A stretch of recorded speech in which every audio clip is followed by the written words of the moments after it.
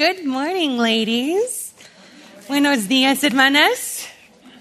Siempre es un placer estar con ustedes. It's always a joy to be with you. I'm actually really thankful that there is someone who is translating this in Spanish. Because Spanish is hard for me, and then you don't have to suffer through the long time of me saying it in English and then saying it in Spanish. So I'm very thankful for those ladies who do the wonderful and hard work of translating, and for you ladies who are here. We're just so thankful to be one body all together. I love EWG. EWG is just special to my heart for so many reasons, and my husband was laughing and teasing me this week because my phone was just constantly dinging, and he's like, what is going on this week? I was laughing. He's like, is there something happening? I was like, no, it's EWG. And he's like, yeah, I know that, but your phone is constantly dinging. And it was just sweet to take a second and to be able to think through all of the dings on my phone were sweet messages, emails and text messages and phone calls from you ladies. And friendships that even ladies that are no longer here at our church anymore and are serving in other places around the world. EWG just has this amazing ability to have friendships based upon Scripture, to have a deepness and richness that most relationships don't have. And so I'm thankful for all of you who emailed, all of you who prayed, and then walking in, all of you who told me, I've been praying for you this week because I needed it. Because the truth of the matter is that Crystal Grauman woke up this morning and her hands were wet. They were very clammy. I was just praying. I woke up and I was like, how is this possible? They're already clammy. But it's just exciting. I think I'm super excited to be here, but we've also just had such an amazing richness these past 3 weeks, listening to our elders from our church, and just the blessing that we heard from Dr. Paul with the land seed and blessing. I don't know how many times he said that, and it's just kind of stuck through. I don't know about you, but I write it on top of all of my lessons just to remember that. And then we had the wonderful Dr. Chow come and teach us the 5 P's of Genesis, and he walked through the entire book of Genesis in 45 minutes, and I was blown away. I don't know about you girls. And then Dr. Zakevich came and taught us about the 7 characteristics of God. And I was just humbled, and I was blessed, and I was encouraged. We have an amazing church, and the Lord has blessed us with amazing elders and humble leaders who take time to come and teach us, to work through patiently loving, showing us the way. And it is just, isn't it a joy? Isn't it a joy to be part of a church where our spiritual lives are so cared for? That men would take time to come and speak to a room full of women. It can be a little intimidating, I think, for our elders. But I was just really encouraged. And I was actually really encouraged by something that Dr. Chow said. He said in one of his, I think it was like the 3rd point, he just mentioned really quickly, we all need to be theologians. And it just caused me to pause for a second and really think about this. That we need to study in order to know our Creator and to worship Him. As believers, we have the joy of growing in our love and knowledge of who God is and His character and all that He has decreed in His Word. And according to our systematic theology, which is a great big volume about yay big that we can all buy at the bookshop, it's studying the divine revelation of God. That is what theology is. And not only do we have a great bookstore across the way, we have an amazing library across the parking lot right here. We have articles, journals, commentaries. We don't even have to buy the books. We can get them and just read them. We can study and know who God is. It is our delight as believers, as women, to know theology, to know who our God is, so that we could then go forth and be His representatives and speak and say what He has taught us. So I just want to encourage all of you. I was really convicted by that. I think sometimes I just think, oh, that's for them. That's for our husbands. That's for our pastors and elders. I just sit and receive. No, my friends, we need to do the digging. We need to do the asking of the questions. We need to be reading. We need to be absorbing all that God has given us. And I just have this one little side note. Some of you are probably saying, those great big books are really intimidating, and I'm not a reader, so I'll just come to church. That's great. Come to church, but we also have Grace to You. And Grace to You is a wonderful place where you can listen to scripture and sermons by our pastor all day long. I checked, and last week, I wrote it down right here, there are exactly 163 sermons that our pastor has preached on the book of Genesis. That was last week. It probably could have changed and gone up a little bit. But the point is, that is a lot of listening time while you're cooking dinner or sitting in traffic, that we could be learning about our Creator and worshiping Him in knowledge, and then going forth and speaking it with others around us. And that's what we want to be known by. Known as people, as women who love God and who speak about Him constantly to all who are around. Well, part of the reason that my hands were clammy this morning was that our pastor has said that Genesis 3 is the most important chapter of the Bible. And I get to teach it. So I'm really excited, but it was a little nerve-wracking when John MacArthur says this is the most important one. You're like, oh man, I better not get anything wrong. So we are very thankful for that. But what he said, and I just want to read it really quickly, he says, Genesis 3 is the most important chapter because it explains absolutely everything about our universe, about our life, and all of us who live in it. It explains everything about why things are the way they are, why we are the way we are, and what God is doing in history, and why He's doing it in terms of salvation. So I'm really excited to jump into this with you, and I pray you are as well. We're going to jump into Genesis 3 and 4 this morning, but before we do, would you please pray with me? Oh, Lord, you are good, and you are great, and your mercy and grace is unending. And I'm just so thankful, Father, for your word, how you've given it to us, and how you've allowed us to know more of you and your character, and to be able to see your patience and your love and your justice and your holiness. Lord, you are amazing and a magnificent creator, and we praise you for all that you have done and all that you are doing. Lord, I beg of you that you would allow us to be women who love you and know you, who know your word. Lord, I beg of you to keep me from error. Allow us to learn more of you, and at the end of this talk, to just worship you, Father, to praise your name, that we would look more to you than we would before. And it's in your Son's precious name we pray. Amen.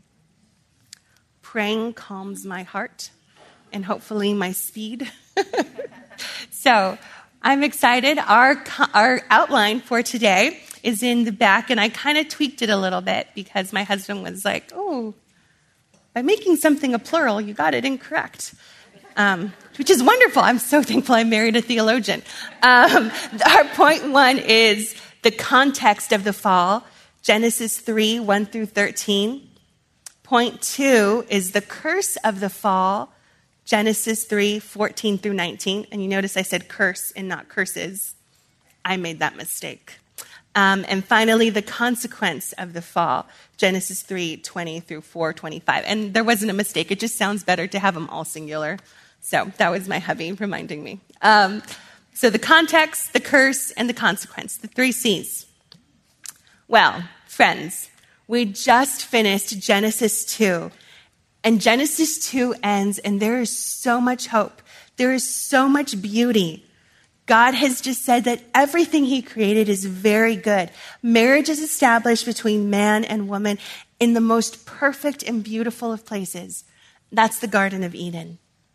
And theologians and scholars are not certain how much time passed between Genesis 2 and Genesis 3. And we're not given that time frame in Scripture. But here are a few things that I thought were interesting, and I just wanted to note to you girls. So Genesis 2 ends, and the world is without sin and without evil at the end of chapter 2. And at some point between chapter 2 and chapter 3, Satan falls. Satan falls into sin. how and why Satan falls into sin, having been perfectly created by God, is one of the great mysteries of Scripture. All we know is that in Genesis 2, Satan is created and he's very good. All that God created was very good. And God sovereignly planned to use Satan's sin for good. So that brings us to our first point in chapter 3, the context of the fall. So in the context of the fall, we're immediately introduced to a new character. And the adjective that is used here, I found it to be distinct and interesting and a little bit funny, and it just helped me think for a second. It uses the word crafty as an adjective to describe who this character is. And when I use the word crafty, I'm thinking of someone who likes to make crafts and who has amazing Pinterest boards and their home is really cute and they have fun things for fall.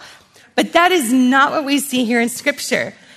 Crafty is used in two specific ways in Scripture. There is the positive way, and we see that a lot in the book of Proverbs. In the book of Proverbs, crafty can be translated into clever, and Scripture makes us clever. So in the book of Proverbs, it is a good thing. It is a good thing for us to grow in our discerning and understanding, and we're thankful for that. But in Genesis 3, crafty is a very interesting wordplay. Crafty means to be clever and discerning.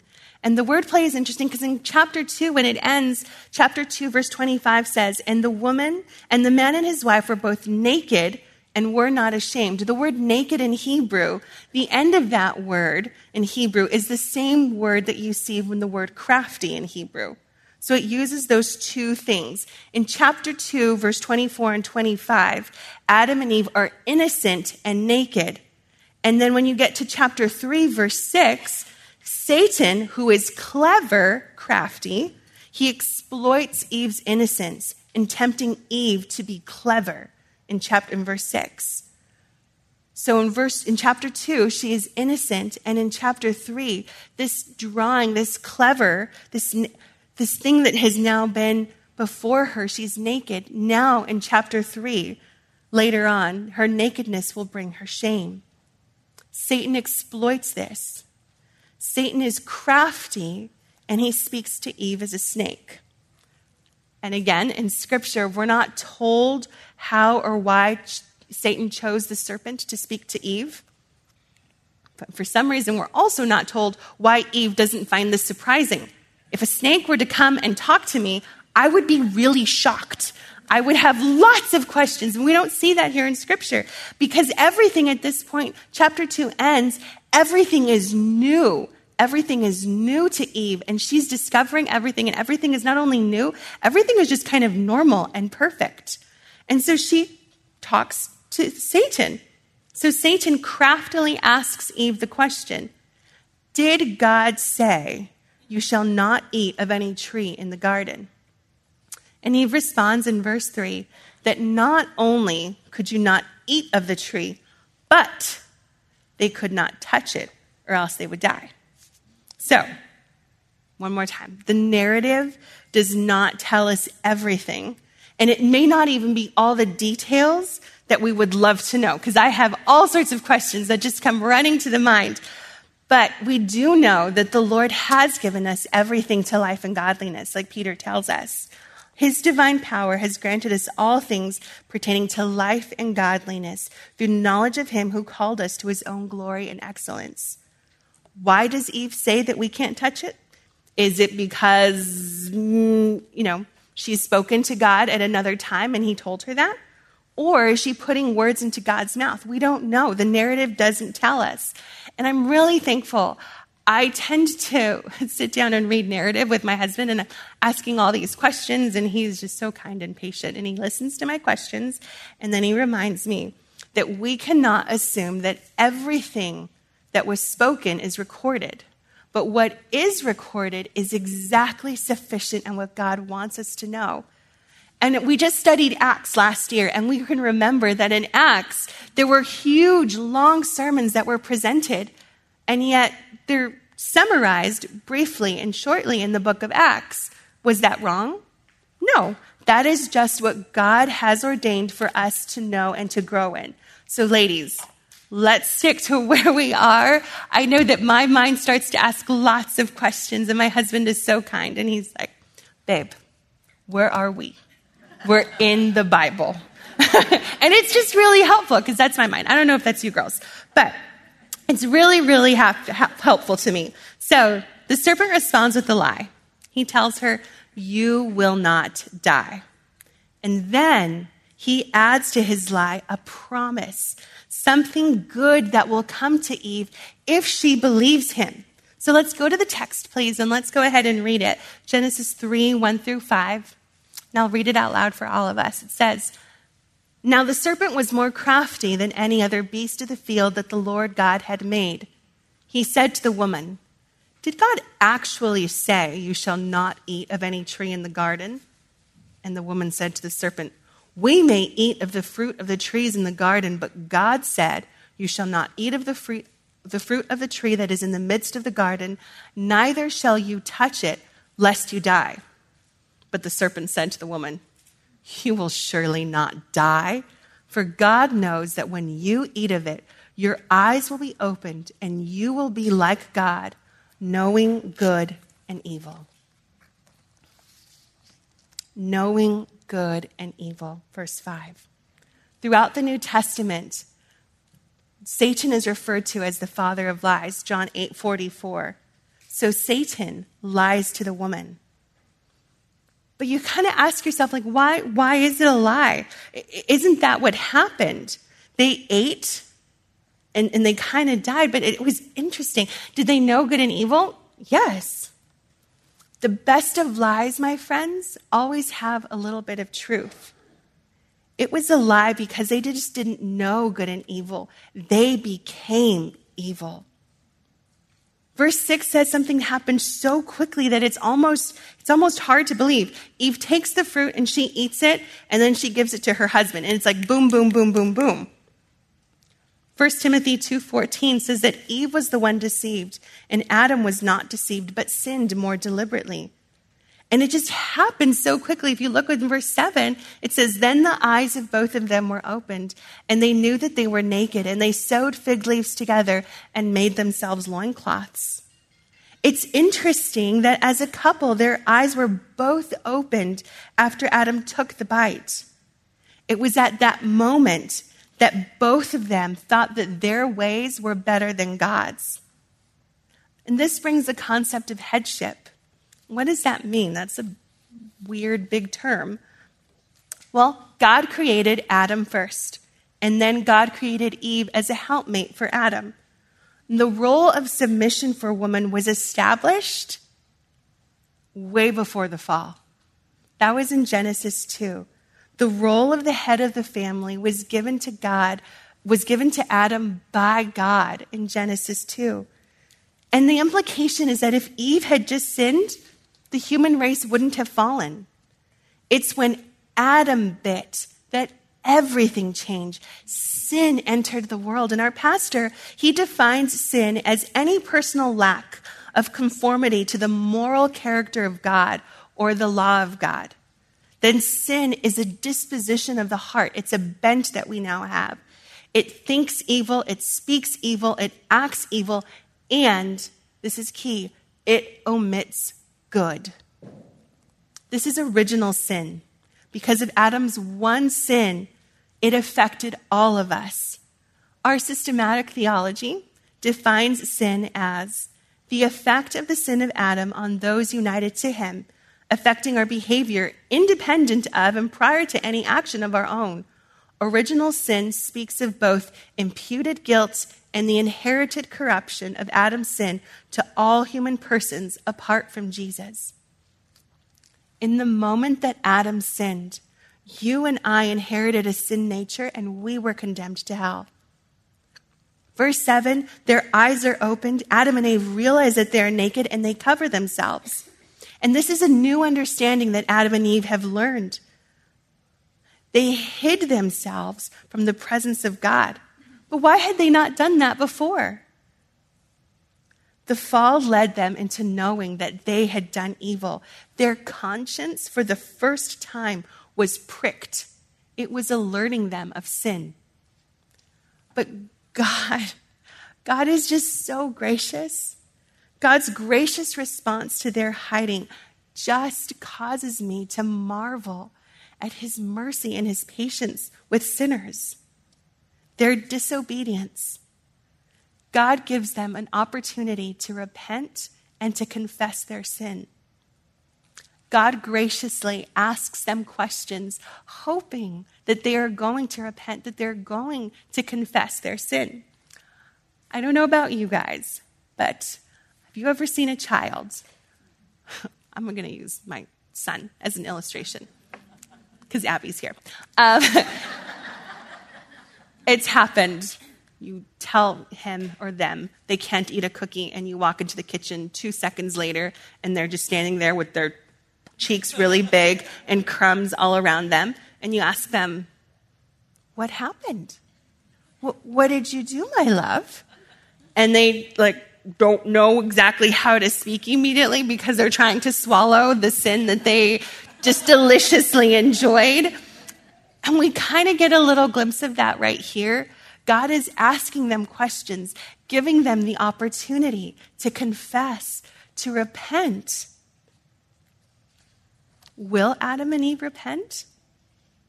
We don't know yet in Genesis chapter 3. And in verses 12 and 13, we're going to see that they do take the first step in repentance. The first step of repentance, my friends, is confessing our sin. I ate. I confess. I did it. So now we're wondering, what's God going to do? God is holy. God is just. He gave them an instruction and they disobeyed. Is God going to kill them right then and there? They deserve that. That's what God's holiness demands. No. In one sentence, God is so kind and so loving, he gives them hope that he, the sovereign God, has already ordained for them a Savior. And that brings us to our second point, the curse of the fall. Genesis 3:14 through 21. The curse of the fall was immediate and vast. And as God begins to justly explain how not just mankind will be affected, but the serpent and all animals and creation will be changed forevermore. I just want to be really clear on this point, and this is why I had to change curses to curse. God does not curse his children. God does not curse his children. But if we look at the curses, we look at the curse in chapter 3, we can see that there were consequences, and he spoke directly. He spoke a curse to Satan, then he speaks to Eve, and then he speaks to Adam. And we're going to go through that together. So let's begin with Satan, and that would be in verse 14. If you would go with me, please. It says, "The Lord God said to the serpent, 'Because you have done this, cursed are you above all livestock and above all the beasts of the field. On your belly you shall go, and dust you shall eat all the days of your life. I will put enmity between you and the woman, and between your offspring and her offspring. He shall bruise your head, and you shall bruise his heel.'" God speaks directly to the serpent, to the physical form of the serpent. They will, from that day on, forever be on their belly and be eating dust. God makes it abundantly clear that because of the lies and deception that were spewed from the serpent's mouth, snakes will be cursed more than any other animal on land. Now, God does not simply curse the physical form that Satan had taken during that time. He also curses Satan directly and promises that he will be destroyed in the future. And that brings us to Genesis 3:15. So much hope. Genesis 3:15 is referred to oftentimes as the gospel according to Genesis. Remember, in this verse right here, this is a curse to Satan. And it's a curse to Satan, and at the same time, my friends, it holds this wonderful hope for us as believers. Because it's here in this verse for the first time in the Scripture that we're seeing God's plan of redemption for his image bearers. We get a glimpse of the Messiah, the chosen one who will redeem us. Verse 15 speaks to Satan and yet shows that God is glorious in his wisdom. He's condemning Satan and he gives his children hope. God uses the term enmity, and this is a deep-rooted hatred. This is a foretelling of the pain and the suffering that will happen, as we see it says, you and the woman and your offspring and her offspring. This is saying more than just humans and snakes, they're not going to get along. This is deep. Oh, we know that's true. I do not prefer snakes. I don't know about you. But offspring is a term that we see here in Scripture, and it's also in Hebrew, as I read from a dictionary and then verified with my husband. Means seed. Seed. Therefore, it deals with the seed, any descendant, any child, grandchild, great-grandchild, great-great-grandchild of the offspring. So it sets up this war. We're going to see this war between her offspring and his offspring, the descendants of Eve and Satan. And the promise is that ultimately Eve's seed will win. Eve's descendant will crush Satan's head. Well, we have the entire Word of God, and so we are assured in the New Testament how exactly that's going to end. But I want us to look just from the perspective of Genesis 3 right here. Eve's sin made her an enemy of God. And in a sense, in that moment, Eve's actions show that she's an agent of Satan, till the moment that she repents and trusts in the Messiah. And that's just like us, till the moment we repent and trust in the Messiah. There are two categories of people, and we even see that here in Genesis 3. Those are people who believe in God and people who hate God and follow Satan. And we see that here in Genesis 3:15. The serpent crusher, as we're going to call him, the offspring of Eve, he will experience pain and suffering. Satan will bruise his heel, but ultimately, my friends, we can rejoice. Satan will lose. He will crush Satan. And we have the assurance that he refers to Jesus. He is the Messiah. Jesus' heel was bruised on the cross, but Jesus Christ, my friends, he conquered sin. He took the punishment. He took the wrath through his sacrificial death. Jesus Christ right now is sitting at the right hand of the Father, interceding on our behalf. Praise the Lord. Hallelujah. Satan will be destroyed, Hebrews 2:14 tells us. We have no reason, my friends, if we are followers of God, to fear Satan. God, in his infinite mercy, then turns to Eve. He turns to Eve and speaks directly to her. Remember, this is happening all super quickly in the text. We see that. He speaks to serpent, and then he speaks to Eve. So we can assume that Eve is listening to what has been spoken to. He speaks to her, and he says, let's go to it. To the woman he said, I will surely multiply your pain in childbearing. In pain you shall bring forth children. Your desire shall be contrary to your husband's, but he shall rule over you. It sounds painful, but God is gracious to Eve in this. God tells her, yes, that she will have pain in childbirth as she joyously awaits the birth of a child with hope that he will be the seed that will crush serpent. Eve's desire will be for her husband. Lord willing, that will produce children, but it will bring pain as well. My friends, I just want to make one little clear point right here. As I said before, the roles of men and women were established before the fall. God created Adam. God created Eve. That is perfect. Eve is a helpmate. God said it was perfect, and everything he created was perfect in Genesis 2. In Genesis 2, we see submission. That is where submission was started. And in Genesis 3, when God says her desire will be for her husband, Submission, my friends, contrary to our society today, is not a result of the fall. Submission is not a result of the fall.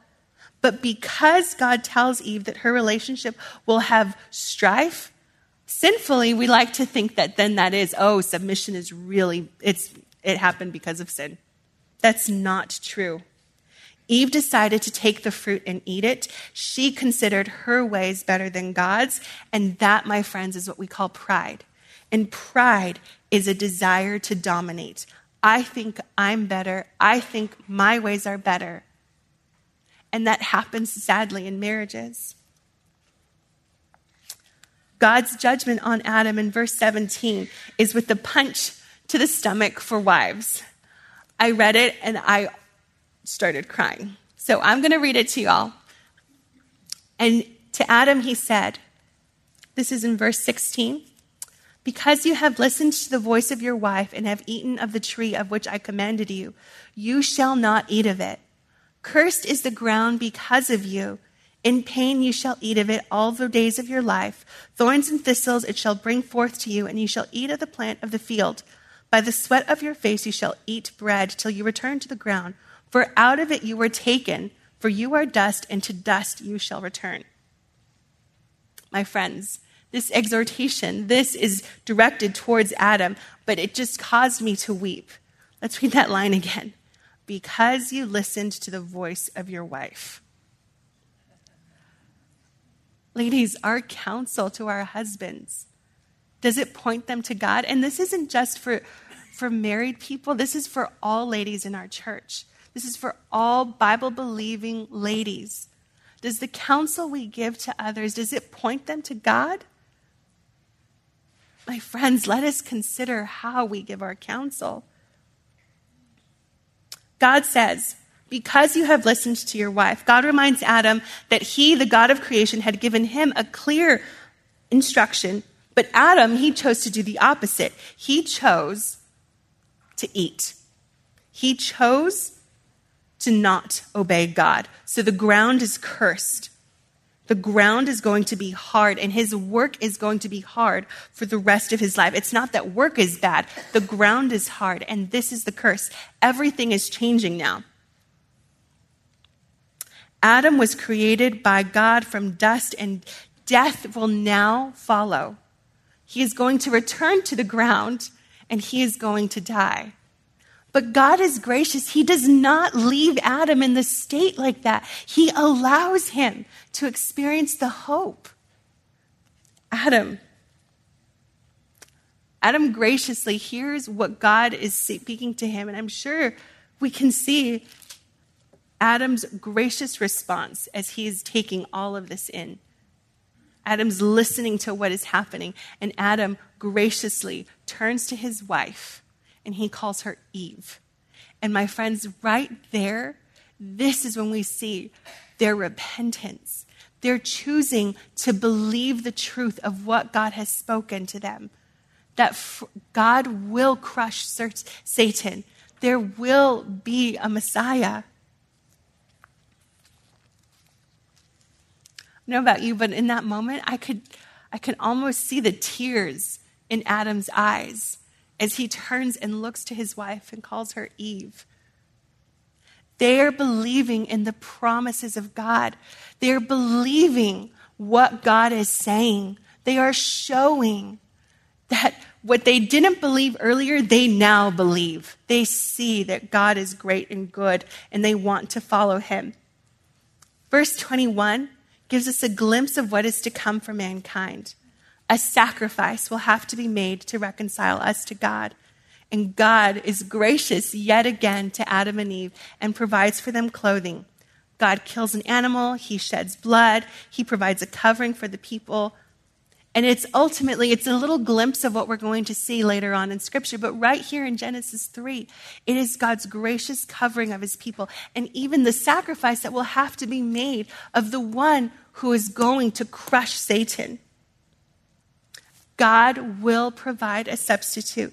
There will be consequences, but God has sovereignly planned to bring glory to himself and to redeem his children. Praise the Lord. But that does bring us to our final point, the consequences of the fall. Well, the first one is a joyous thing in this moment. It is the fact that there is salvation. That's what we saw in verses 20 and 21. There is salvation.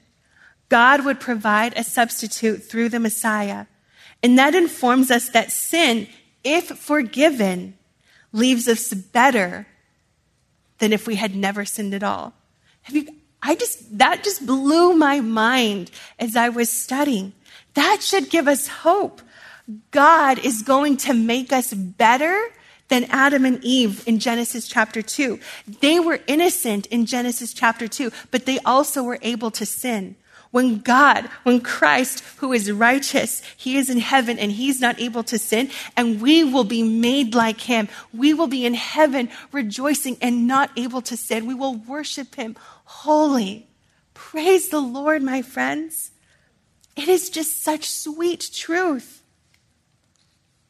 The second consequence that we do see is death. We know that we have died spiritually. We are sinners. But Adam and Eve are also kicked out of the garden in verses 22 and 24. They have to die physically. But God is gracious even in this. God is gracious in this, in that he allowing them to die so that they could be resurrected to a better body, to a glorious body. God uses this bad thing for good. The third consequence is sin, and we see that in chapter 4. Chapter 4 is a whirlwind. So much happens in Genesis chapter 4. One of the first things we see, though, is that Adam and Eve have a baby. They have a baby. And Eve, from what we can see, she thinks that Cain is going to be the Messiah. She is remembering Genesis 3:15. She is praying. Oh, I shouldn't say that. Let's go back to my notes. Let me not go off flip. Let's stick to this. As I was studying this, it happened to be Noah's birthday. And Noah's our first little guy. And I was just remembering the moment that the doctor handed me this cute, chubby little face. And this perfect little face. And I'm sure that every mom here has thought that when the doctor hands you your baby, all you see is this beautiful little face and your heart melts. Your heart rejoices. And I can only imagine what Eve is feeling and thinking in that moment. And then she says, I have gotten a man with the help of the Lord. Not only the love that she has for this child, but the hope that she has that this child will be the one that will redeem them.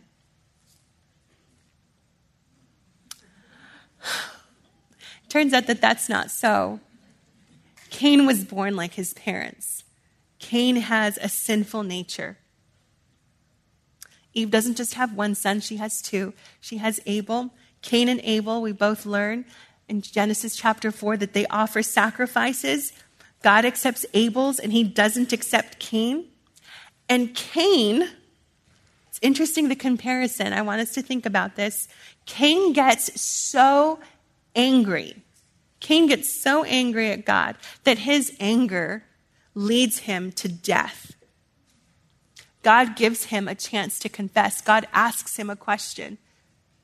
And Cain's response is insolent. Wow. He's speaking to God of the universe. Who am I, my brother's keeper? If we're comparing how Adam and Eve responded to the questions, and we're comparing to how Cain responded, my friends, that is what sin does to us. It blinds us. Cain was not only a sinner, but he actually represents all unbelievers, Satan's offspring. Everything goes from bad to worse so quickly.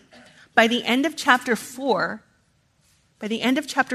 Lamech is singing. He is singing. So this is something you're proud of. You're singing. He's singing about killing a young man and boasting about it to his two wives. We've gone in one generation from living in the Garden of Eden and worshiping God in spirit and truth to a generation later singing about killing. So quickly.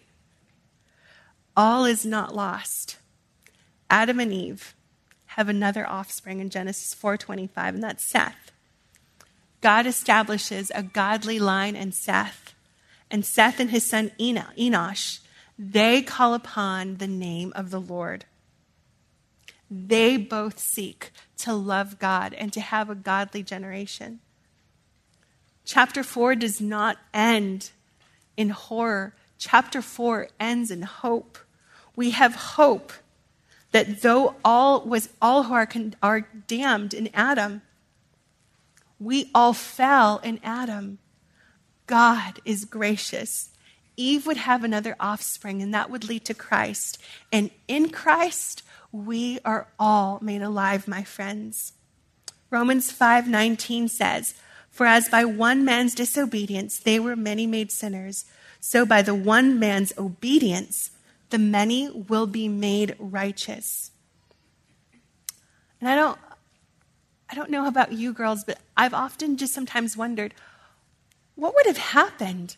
What would have happened if Adam actually responded in a godly way? What would that have looked like? And my friends, we don't have to wonder. We don't have to wonder because we get to see that in the second Adam in Jesus Christ.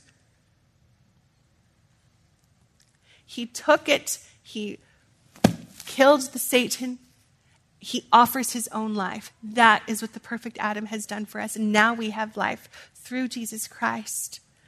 God is gracious and merciful and has provided for us hope and redemption. My friends, if you do not believe, if you do not have your faith and trust in Jesus Christ, I would encourage you, please speak to your small group leader. Please speak to one of us today. We would love to talk to you. We would love to encourage you. My friends, we have this good news. Jesus Christ came. Jesus Christ is given us life, and we can worship him in spirit and truth. Let's pray. Lord, we thank you so much for your Son. We thank you for the gift that we do not deserve in his obedience, and we thank you that you have given us life if we repent and turn to you. Lord, we thank you so much for your word and ask that you would allow us to learn it so that we could speak it continually to all who are around. And it's in your Son's precious name we pray. Amen.